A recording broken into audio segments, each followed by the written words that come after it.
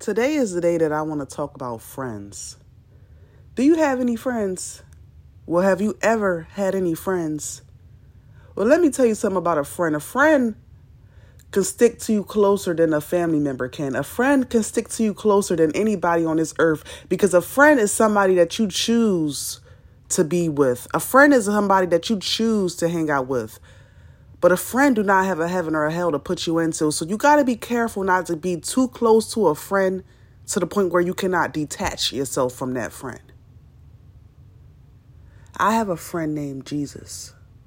And that friend will never, ever leave my side because he's already gone in the physical realm. But what you got to understand is, as a human being, one day your friend may be here, but the next day your friend may not be there.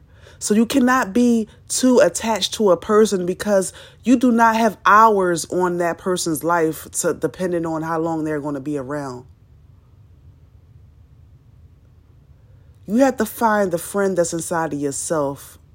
Even though it gets a little lonely out there sometimes, it gets a little sad out there sometimes if you think that way. But I'm letting you know it's lonelier and it's even more sad to have a friend and to think that that friend will be with you forever. Because life is not guaranteed. We got to focus on our soul. We got to get our soul right. And that's simply by building a prayer life.